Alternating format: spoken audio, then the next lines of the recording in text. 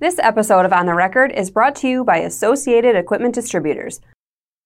I'm Executive Editor Kim Schmidt. Welcome to On the Record. Here's an update on what's currently impacting the ag equipment industry.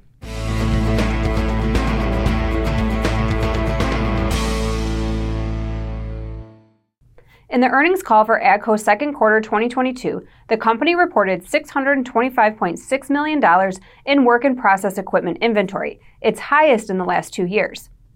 AGCO's second quarter WIP orders were up 5.5% from its previous quarter and up 47% from the $424 million it reported in its second quarter last year. Over the last 10 financial quarters, AGCO's lowest reported WIP inventory was $175 million in the fourth quarter of 2020. AGCO CEO Eric Hansotia attributes the increase to both supply chain bottlenecks and the cyber attack the company faced in May. The attack temporarily downed AGCO production facilities in several countries and made some part systems for AGCO dealers unavailable. Overall, AGCO's production hours fell 8% year over year in its second quarter after rising 6% in the first quarter of this year. AGCO projects to increase production hours 5 to 7% for the full year 2022, which Hansotia said will help recover the lost production. He said, "Our current July production rates are solidly on track to deliver higher production plan in the months ahead. The supply chain issues have impacted our ability to complete and ship units as well as contributed to labor inefficiencies."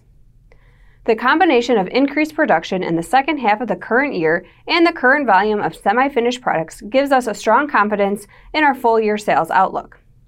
Hansotia pointed out the company had successfully brought down its WIP inventory levels by the end of last year and expected to do it again this year, though he added it wouldn't all be pushed through in the third quarter and would take the entire year. This week's dealer on the move is Quality Equipment. North Carolina-based John Deere dealer Quality Equipment has acquired Gay Implement in Seaboard, North Carolina. The Perry family, owners of Gay Implement, reinvested in Quality, becoming an ownership partner. Quality Equipment now has 30 locations. Now here's Noah Newman filling in for Michaela Pochner in the Technology Corner.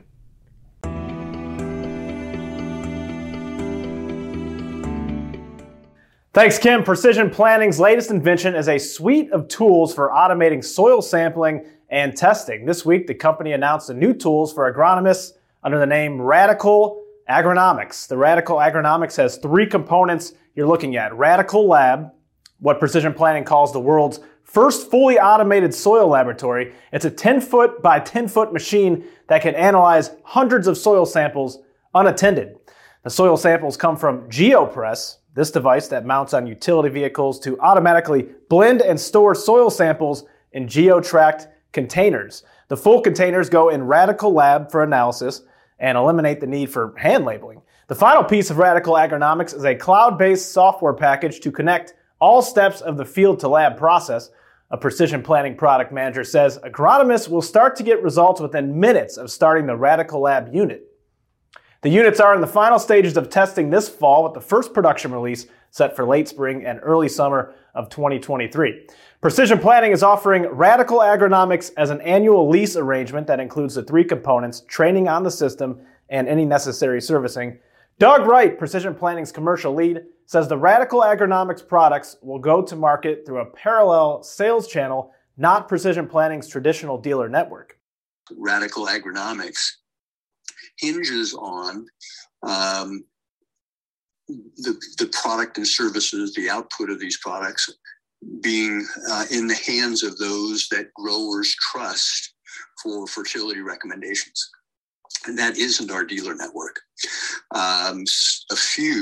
A limited number of our dealers actually have robust agronomic services. We have had some communications, some webinars, if you will, with our dealer network that so they know what this initiative is at a high level, what the products are that are involved with it, how we're planning to take it to market, why we don't think that they are the natural channel to take this to market, and the reasons why. And the feedback we've gotten thus far is that the vast majority of them understand that. Now, Wright and a product lead at Precision Planning talked at length with precision farming dealers Michaela Pochner about Radical Agronomics and its strategic significance for Precision Planning. Those interviews will air on the Thursday, August 11th episode of the Precision Farming Dealer podcast, which is available wherever you listen to podcasts. Also, real quickly, I want to tell you about a new report available for purchase this month on AgEquipmentIntelligence.com. It's called Cover Crop Adoption and Outlook by High Production U.S. Farmers, Applications, Economics, and Trends.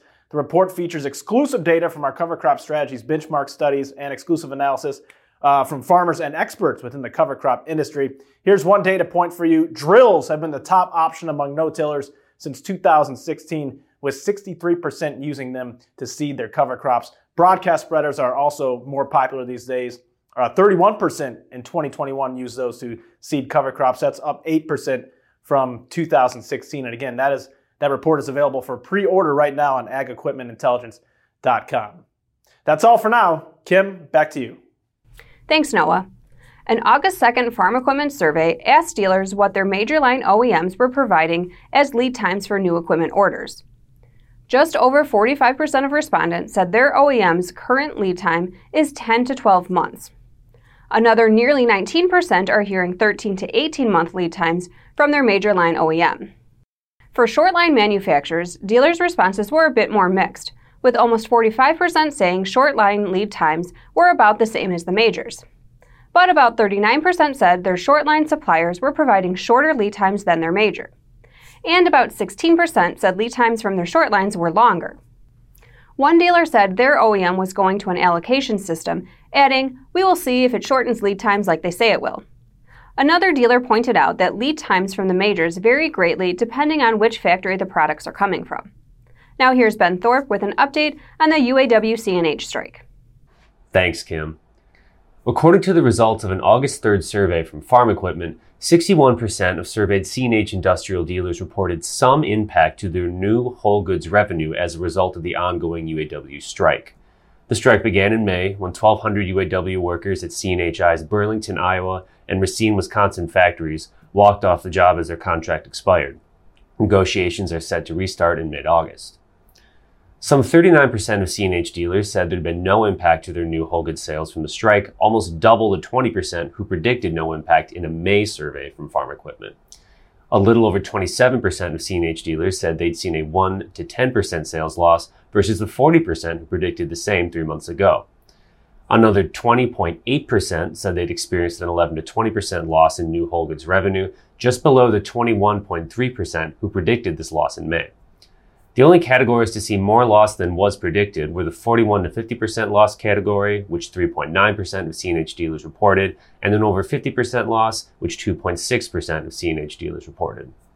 When asked to forecast their loss, should the strike continue for another 3 months, almost 77% of CNH dealers predicted a loss, below the 80% who predicted the same in May. It should be noted the May survey asked dealers to forecast their losses should the strike continue for 30 days or more. Some 26% forecast a loss of 1 to 10% if the strike continues another 3 months versus 40% who said the same in May. The percentage forecasting 21 to 30% loss rose to 17% from the 11% forecasting the loss 3 months ago. Over 10% of CNH dealers forecast a new whole goods revenue loss of 41% or more, while just 2.1% forecast the same in May. In Farm Equipment's May survey, 48% of dealers of all colors said they expected the strike to be resolved shortly. When asked the same question in this month's survey, just 25% believed the strike would be over soon. The percentage of dealers agreeing CNH Industrial will make a good faith effort in resolving the strike also dropped from 77% to 66%.